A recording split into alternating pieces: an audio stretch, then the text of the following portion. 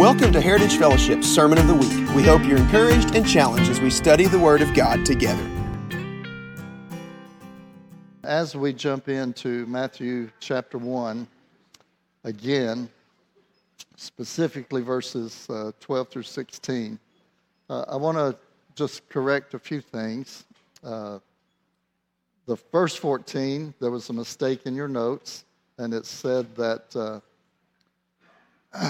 Nashon's brother was the wife of Aaron. That would not be good.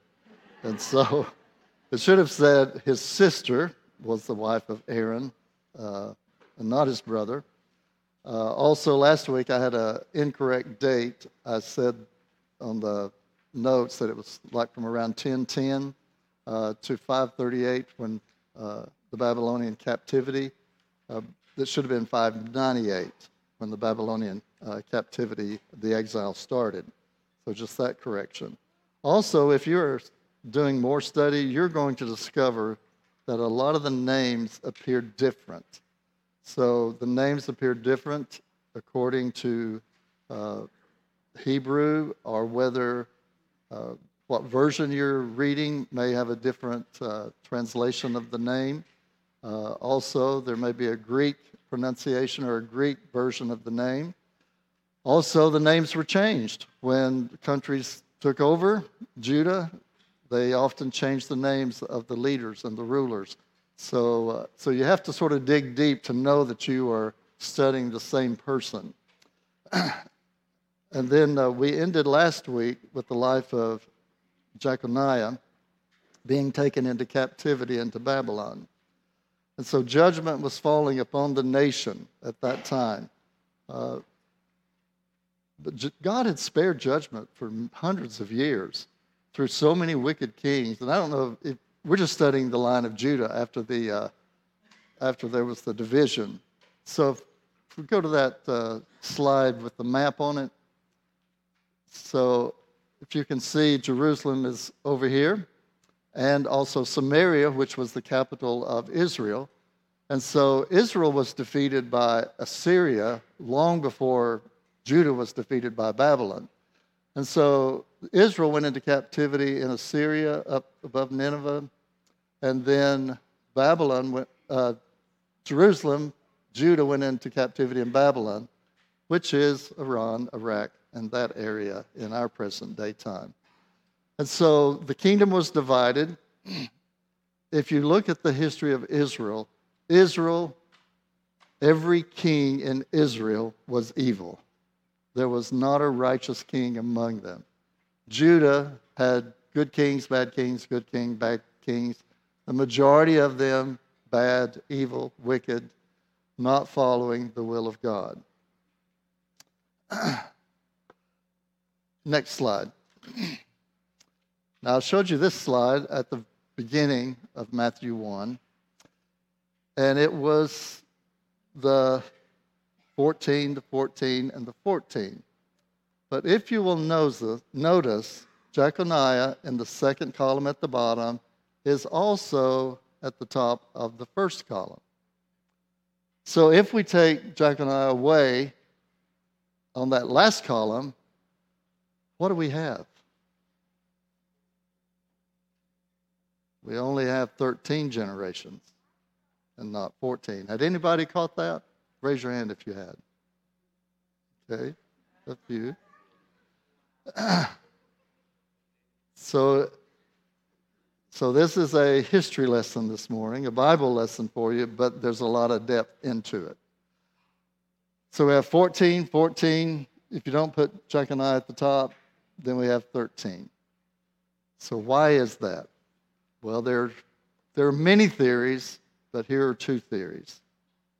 One is about David, that Matthew was so desperate to announce Jesus as the son of King David that he basically uses David twice, and we'll look at that in a moment.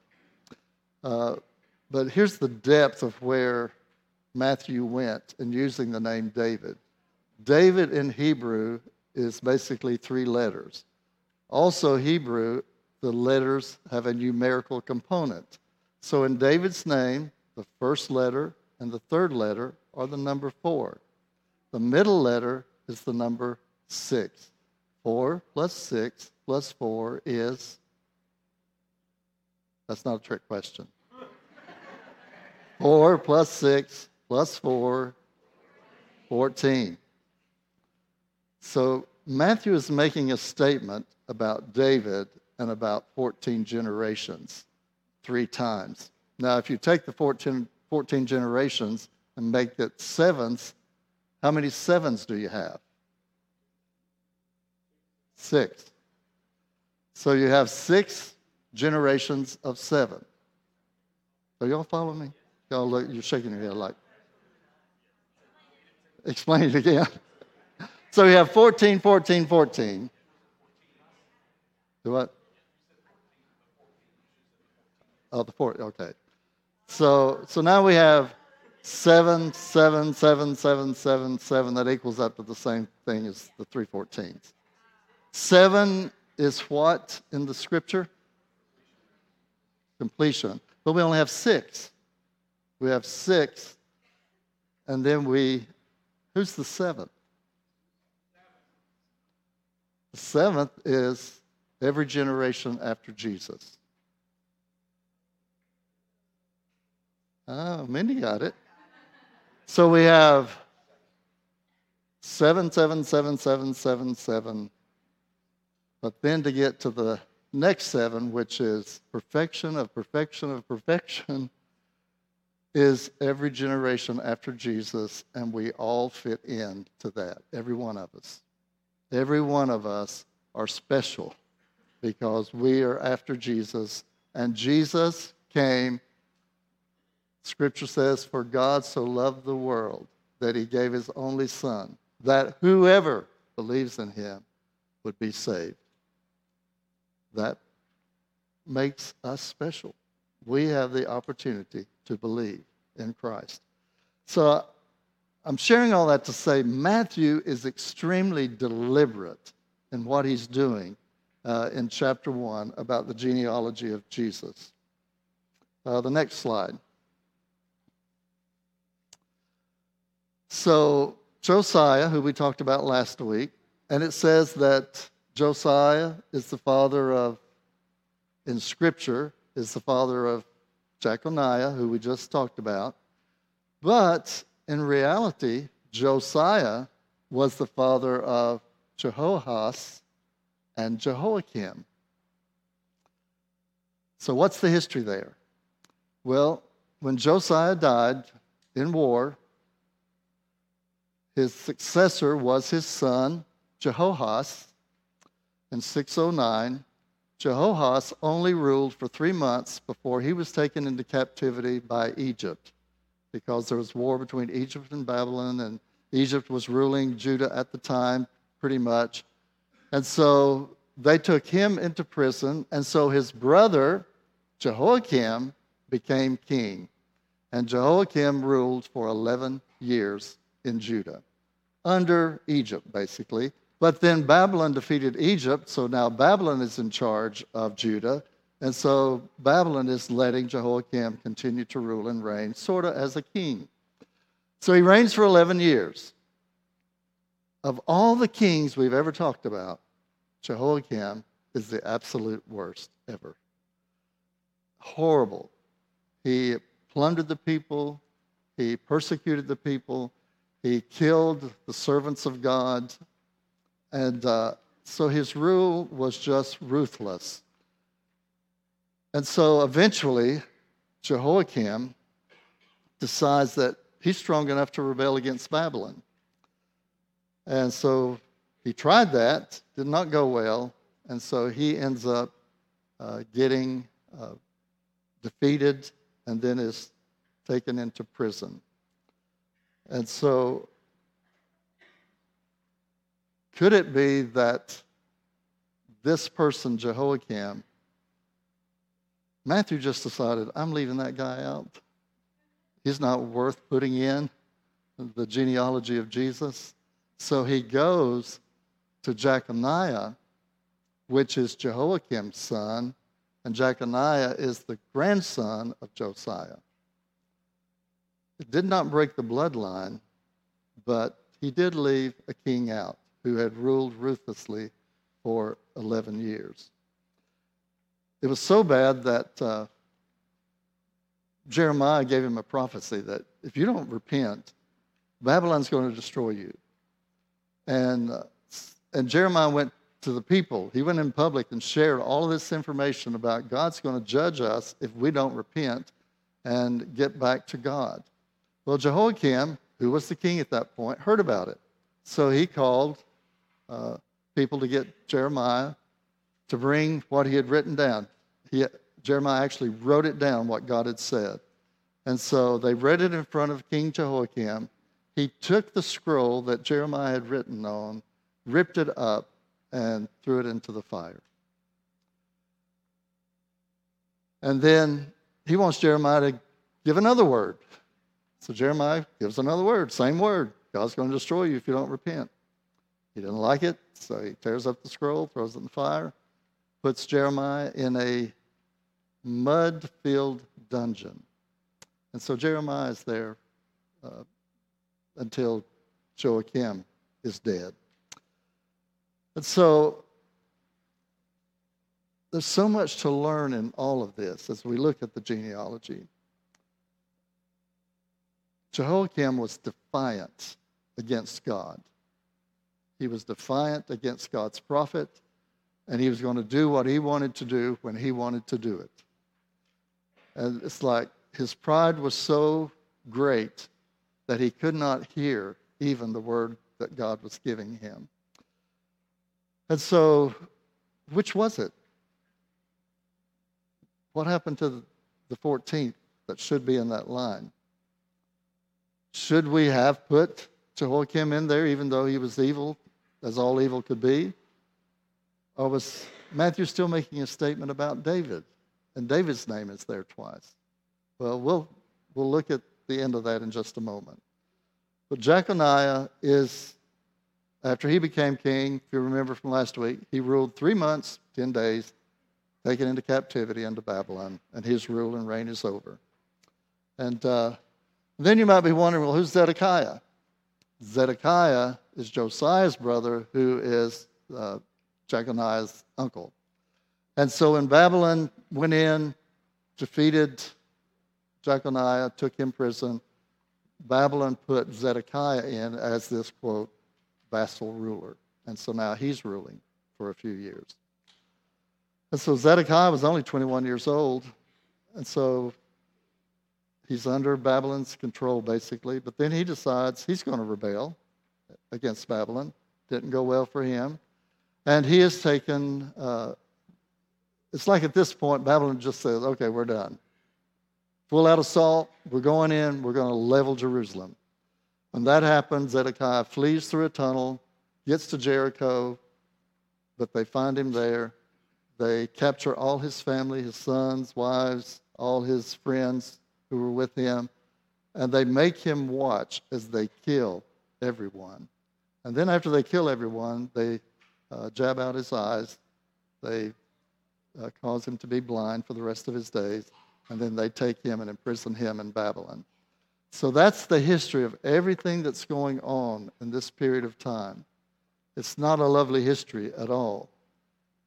So now we're in Babylon, and they're going to be there for 70 years. But I want you to see the mercy of God in that. God withheld judgment for hundreds of years, and yet his mercy only let them stay in captivity for 70 years before they were able to return to Jerusalem and rebuild the city. So God's judgment and God's mercy are seen throughout throughout Matthew chapter 1.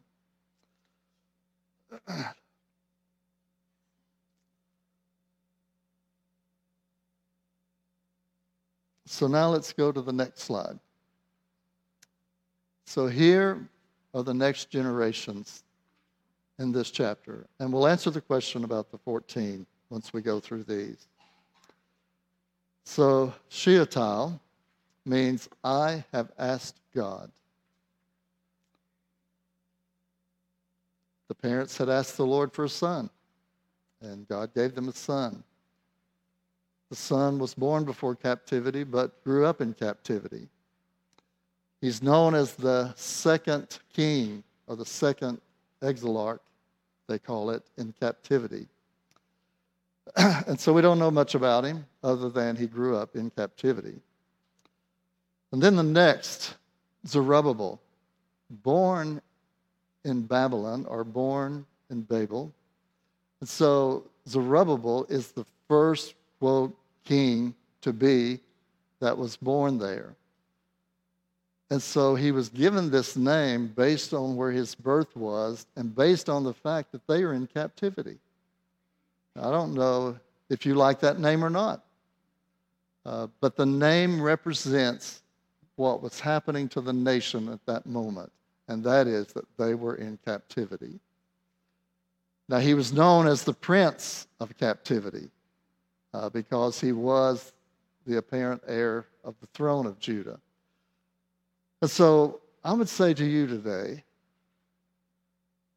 your name is important. Hopefully you are named a name that is prophetic and that is godly and that speaks of your destiny. This name spoke of his present circumstance, but the people also called him the Prince of Captivity, and they were honoring him as the next possible king of who they were. So wherever you are in your life, wherever you are situated in the name that you have, is it a name that God blessed you with? And is it a name that speaks of something of God in your life? You know, I'm a proponent. If somehow you got a bad name, change it. It's not wrong to change a name. You can legally do that. I mean, if somebody named you Beelzebub, I'd change my name. Now, I know nobody in here has that name, but I don't know everybody's meaning of your name. But if the meaning of your name is not something that glorifies God and speaks of your personal destiny, I would encourage you maybe to discover, what would God call me? What would he want to call me? Get some people to pray with you about your name. The next, Abaud, Father of Praise. What a name. Now again, let's begin applying these all to Jesus. Let's apply them to God. God is to be praised. Jesus praised God. And so there is an aspect, if we are in God and if we are in Jesus, we are people of what? We are people of praise. If somehow praise, and let me say, if somehow expressive praise is not in your life, then you're missing an aspect of God the Father, the Son, and the Holy Spirit that you should have. God delights in our praise and honor of who he is. The next name, Eliakim. Wow. That sort of says it all. It's about the resurrection of God. God resurrected Jesus Christ. And whatever situation you're in that is a pit of destruction or a grave that you have dug for yourself even, a pit that you have fallen into because of the trap of the enemy, whatever it is that has brought your life into some place of destruction or it's like you don't see how to do life, God is a resurrection God.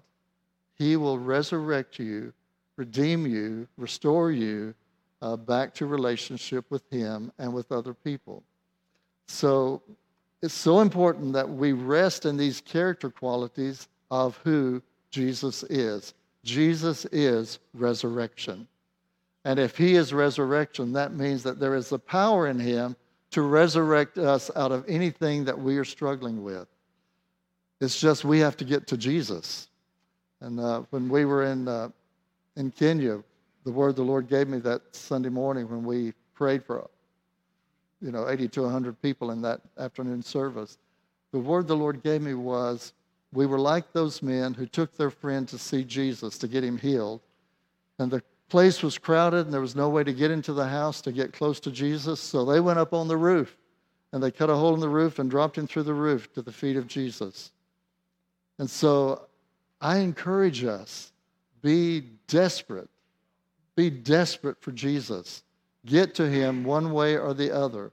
And so whatever it is that is your struggle in life, Christ is the resurrection out of that struggle. And so our heart in worship, our heart in gathering together corporately is to constantly drop you to Jesus. That's the heart of worship.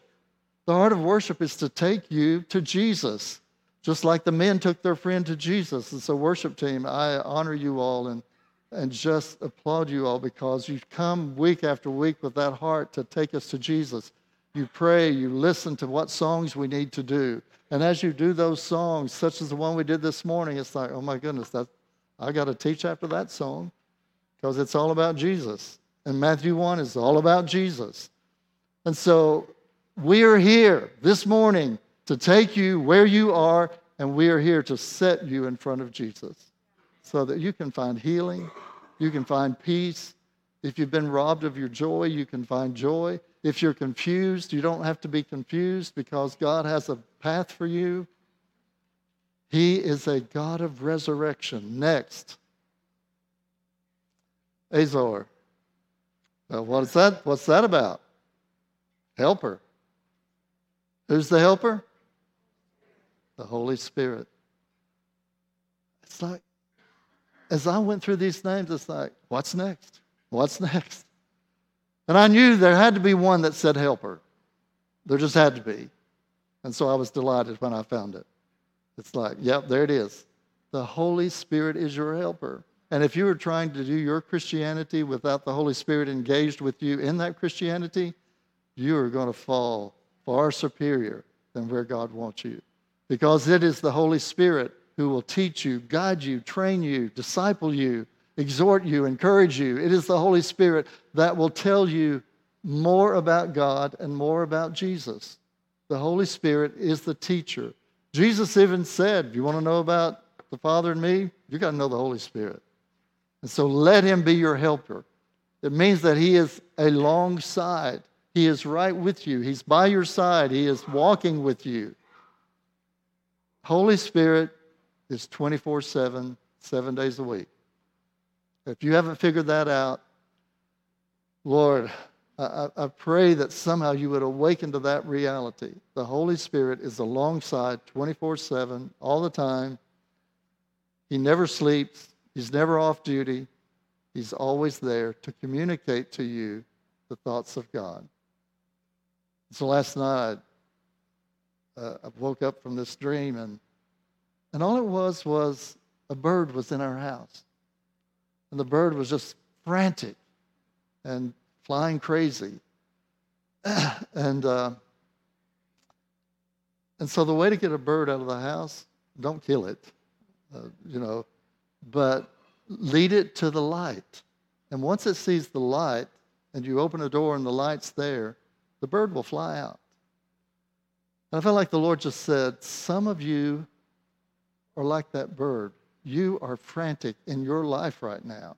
And you are just banging against walls and you don't see the light. But again, we are here when we worship, when we teach, when we minister to one another, when we pray. It is our heart, our desire to open the door so the light shines in and you can go to the light. So go to the light of who Christ is today. Wherever you are again in your life, in your circumstance, Jesus is the path to freedom for you. The next, Zadok, righteous. Jesus is righteous. The kingdom of God is righteousness, peace, and joy. We are to live right lives, holy lives, pure lives. That is what we are called to live because that's who Jesus is. Next, Akim, established or raised up.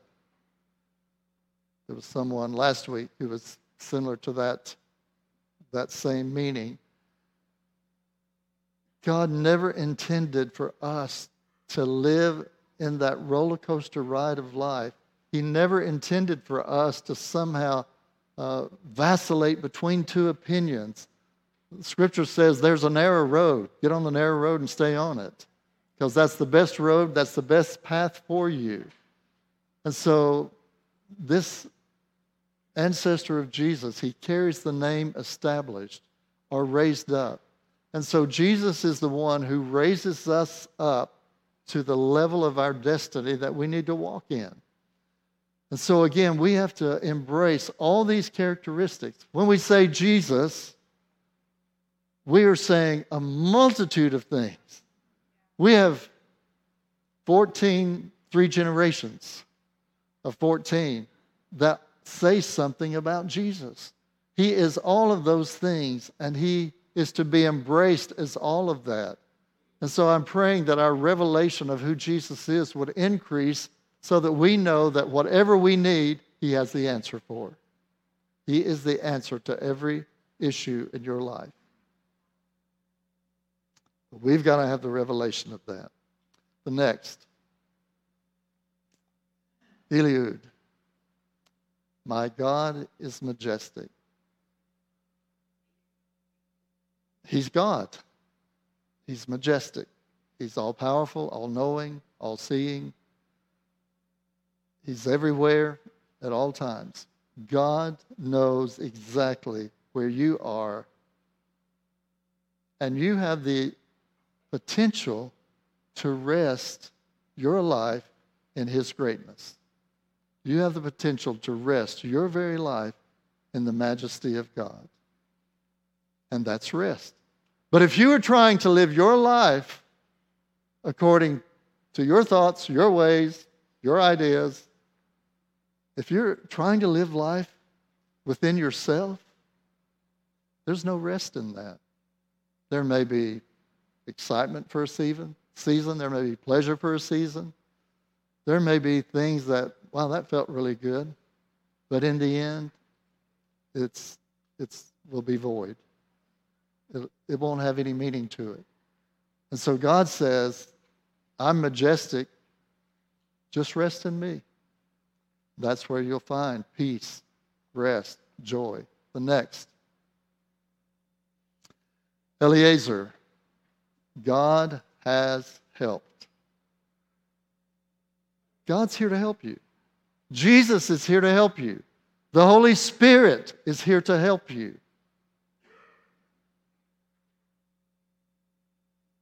That is the heart of the Father. As fathers, when our children are in need, we want to help. When they have an issue, we want to help with whatever problem they're going through. If we as natural fathers feel that way about our children, how much more does God the Father feel that way about us? And yet, so many times we run from the very help that will help. And we find ourselves somehow drifting into oblivion with deception and not what God ever intended for us. But God is a God of help. The next.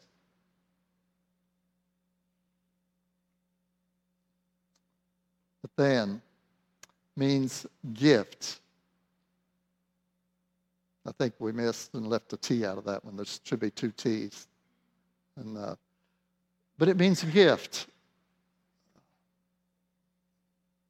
As you can see, I'm not looking at my notes at all this morning, but I do want to read about his name. It means to give in a broad bouquet of senses, from just regular giving or bestowing, but a giving that is transforming. It is a transformational gift, a gift that will change your life. And so in this, Matthew's saying, in this name, we find that Jesus is the greatest gift to the world. And he is a transforming gift.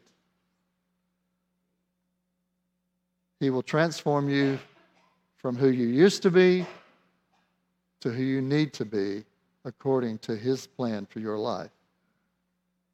The next, Jacob. So this is the second Jacob in the lineage of Jesus. And it means supplanter. Now we know the first Jacob, God changed his name. Now imagine that. God thought, let's change his name.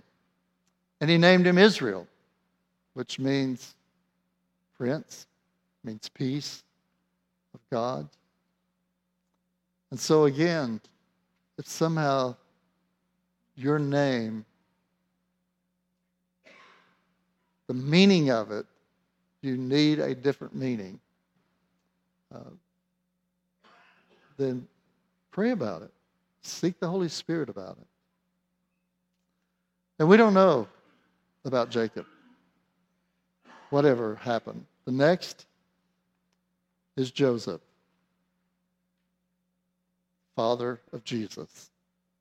Now we know it's the biological father of Jesus, but there's a reason Matthew is giving this lineage through Joseph, is to establish that he is of the lineage and of the house of David.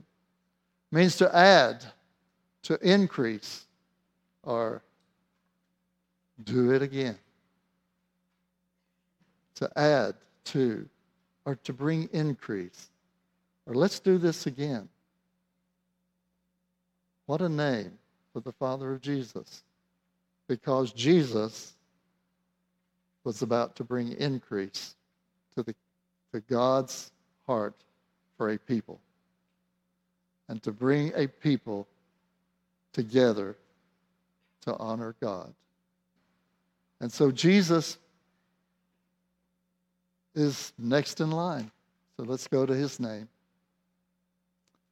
The Lord is salvation. If the worship team would come back.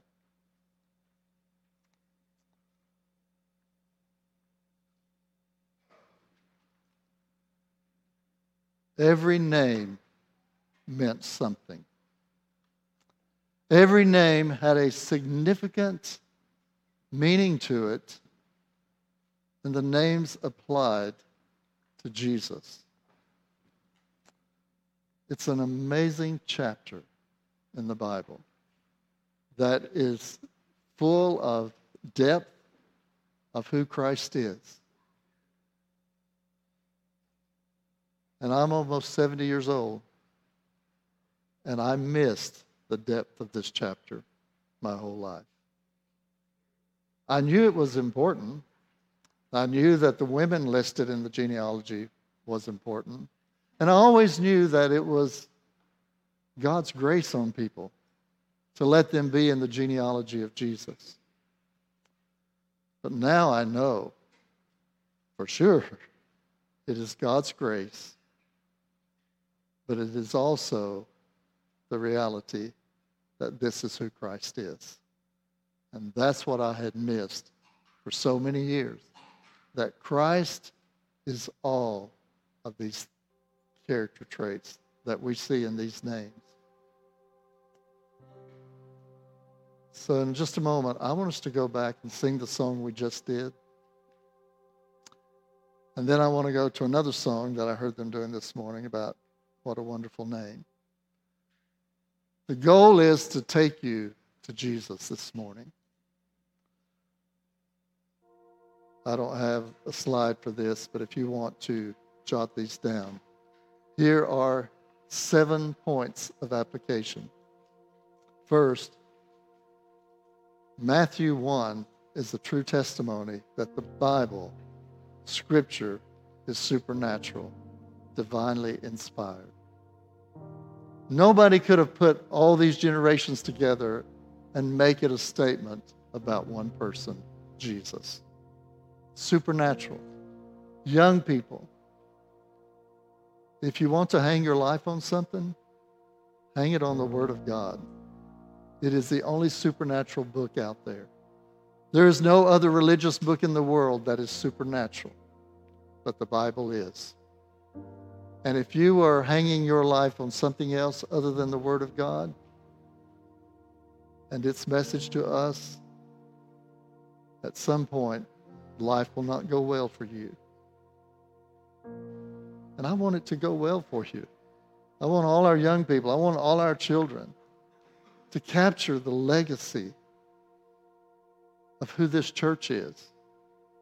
And that is, we are passionate for God. We love worship. We love praise. We love one another. We are an hour in the kingdom of God. So the Bible is supernatural. Over 300 prophecies in Scripture about Jesus that came true. But that did not include these prophecies out of Matthew. I've never seen a list of the prophecies that included Matthew chapter 1. And it is so prophetic of Jesus. It's supernatural. Number 2, real people living real lives with the freedom of choice. God did not create you a robot. He did not create you so that you did not have a choice. And so every individual has a choice to go for God or to go for themselves. We are given freedom of choice. And so every person in Matthew chapter 1, those that were kings, but the ones really after Josiah were not really kings anymore. And so they didn't hold that title anymore until we get to Jesus, who resurrected the title of king. And so we have a freedom of choice. We can either choose to follow God, or we can choose to follow our flesh, our pride, our own arrogance. We can choose to follow our own intellect, our own thinking. But the Scripture tells me that His ways, His thinking, His thoughts are above mine. So why would I want to live according to my own intellect? I've got to know the Holy Spirit. So the Holy Spirit is communicating to me the very heart, the very thoughts of the Father, so that I'm thinking correctly. The ancestors of Jesus, a lot of them made wrong choices. A lot of them were evil, and they walked away from the God who was majestic. The greatest decision you will make in this life, the greatest decision I will make in this life, say that with me. The greatest decision I will make in this life is who? Who? We all have a decision to make, and the greatest one is who? Who are you going to follow?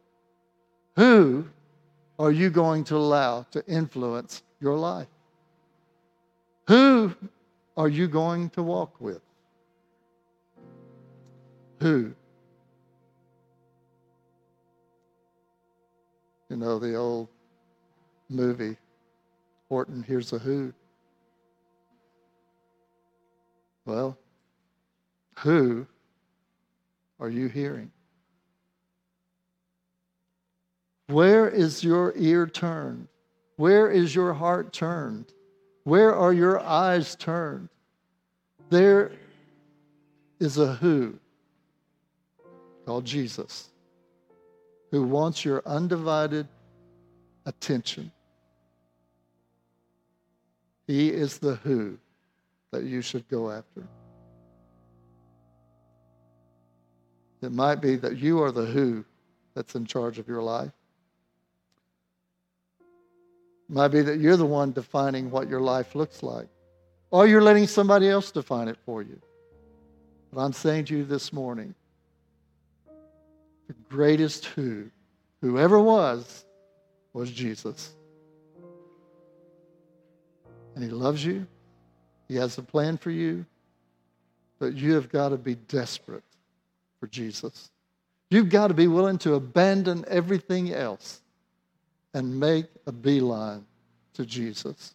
The writer of Hebrews says, fix your eyes on Jesus. If you fix it on anything else, that other who, might just become an idol in your life. And then like the evil kings of Judah, you're on a path to destruction. So who is giving direction to your life? Number 3, what's in a name? We talked about that. And just because these people were given a name that was a name given by God to them, their parents were inspired, even though they were evil parents, some of them, they were still inspired by the Holy Spirit to give their child a name that fit the character of Jesus. That is absolutely amazing. And even though they had been given a name that pertained to the character of Jesus, and that name was to be their character, and it was to be their destiny, but they rebelled against it. They rebelled against God, did their own thing with their own way, became wicked, evil, immoral, prideful, desecrating the temple of God, and eventually they were judged. What's in a name? The thing that's in a name is you, who you're to become. Number 4, God is slow to anger, or God is slow to judgment. But wow, He abounds in great mercy. And so, if you're here this morning and your life is out of whack, somehow your life is spiraling out of control, somehow your thoughts are going places they shouldn't go, in your life, if you're here this morning and there is turmoil inside of you, we know a Jesus that can fix that, a Jesus that can help that. And we want to drop you to Jesus this morning. We want you just to come to Him because He has resurrection life for you. Number 5, God's view of women. It's interesting that Matthew brings to light 4 women in the life of the ancestry of Jesus. Tamar, who seduced her father-in-law to have a child. The child became known as Judah. Rahab the harlot. Ruth, who was a Moabite, Gentile. And then Bathsheba, the wife of Uriah, as the scripture says. We don't know if she was Gentile or not, but she married a Hittite. There's something in all of that God just says, women are valuable to the kingdom. Women are valuable to the body of Christ. They hold a revered place. And so Matthew took some of the most ungodly. He didn't mention the godly people out of the generations. He gave us the 4 that, like, why would you include those 4? We're a little embarrassed about them. But I tell you, resurrection happened. Resurrection happened. Jesus is resurrection. Number 6. We learned all of this from the generations in Matthew chapter 1. Reasons people miss their destiny. So here's a list. Reasons all these kings, all these people in the genealogy of Jesus miss their destiny. Pride, arrogance, immorality, wrong relationships, covenants, alliances with the wrong people. Who your friends are matters. And that's not to say we are not friends with people who are sinners. Jesus ate with sinners and publicans. That was not Republicans. Jesus ate with sinners and publicans. So we are to be out there touching the lives of people who need Jesus. But at the same time, we don't open ourselves up for them to carry influence in our life. We are the influencers, or we should be the influencers with the love of Christ in us. So who are your friends? There was idolatry. First commandment, have no other gods before you. Don't have any other gods. Now, I could stand here for an hour and list other gods that could be a part of your life. But you know, deep down in your heart, is there something that you are giving more attention to than your relationship with God?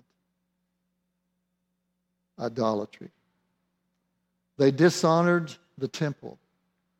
In the Old Testament, there was a protocol to how to be in the temple, at the temple, and serving in the temple.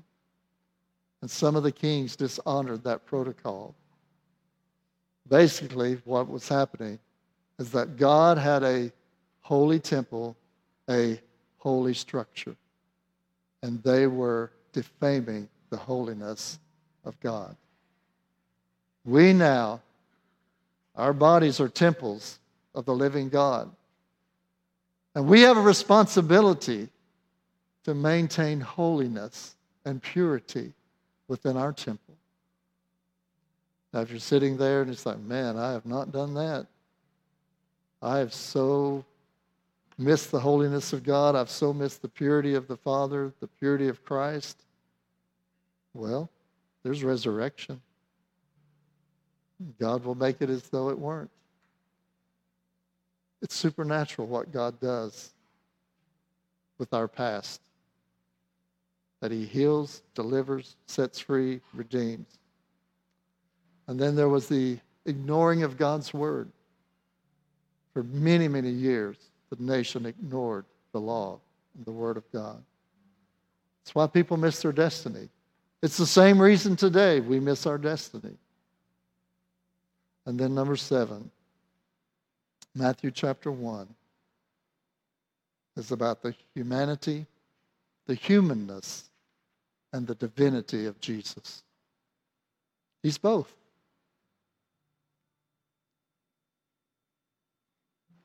Because He has a genealogy, He's human. Because He's the son of David, He's divine. David was king, but Jesus is the King of Kings. Jesus is the son of Abraham, the father, the patriarch of a nation. Jesus is the patriarch of a kingdom. Amazing prophetic edge of Scripture. Jesus has become the patriarch of a nation, a royal priest, a holy nation, a kingdom set apart for good works, for good living, for righteous living. And Jesus is the son of David, the greatest of kings. David was king, but Jesus is the fulfillment of that prophetic name and that prophetic king. If you will look in Matthew chapter 1, verse 17. And we are now back to the original question. Verse 17. So, say that with me. So, after reading all these names, after reading the generation, the genealogy of Jesus, so all the generations from Abraham to who? To David were 14 generations. And from who? David until the exile to Babylon, 14 generations. And then from the exile to Babylon until Christ, 14 generations. I tend to lean towards Scripture, and it tells me that David is listed twice. David is a prophetic statement of Jesus. He is listed in the first generation, the first 14, and he ends the first 14, and he begins the second 14. David was King of Kings. but that's simply prophetic of Jesus, who is King of Kings. Matthew chapter 1.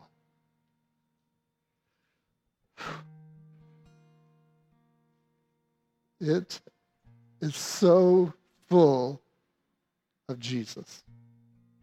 It is saturated with Jesus. And we have looked at that scripture for many years, and we did not see Jesus. We just saw his ancestors. And we thought, how nice of Matthew to start with that. It probably has to do with something about Jesus. But every verse has something to do with Jesus. And our heart, as we gather, week after week, Sunday after Sunday, our heart is to take you to this Jesus in Matthew. Thanks for listening to this week's podcast. Please join us online at heritagefellowship.us or in person in Jefferson City, Tennessee, as we encounter God, touch lives, and impact nations.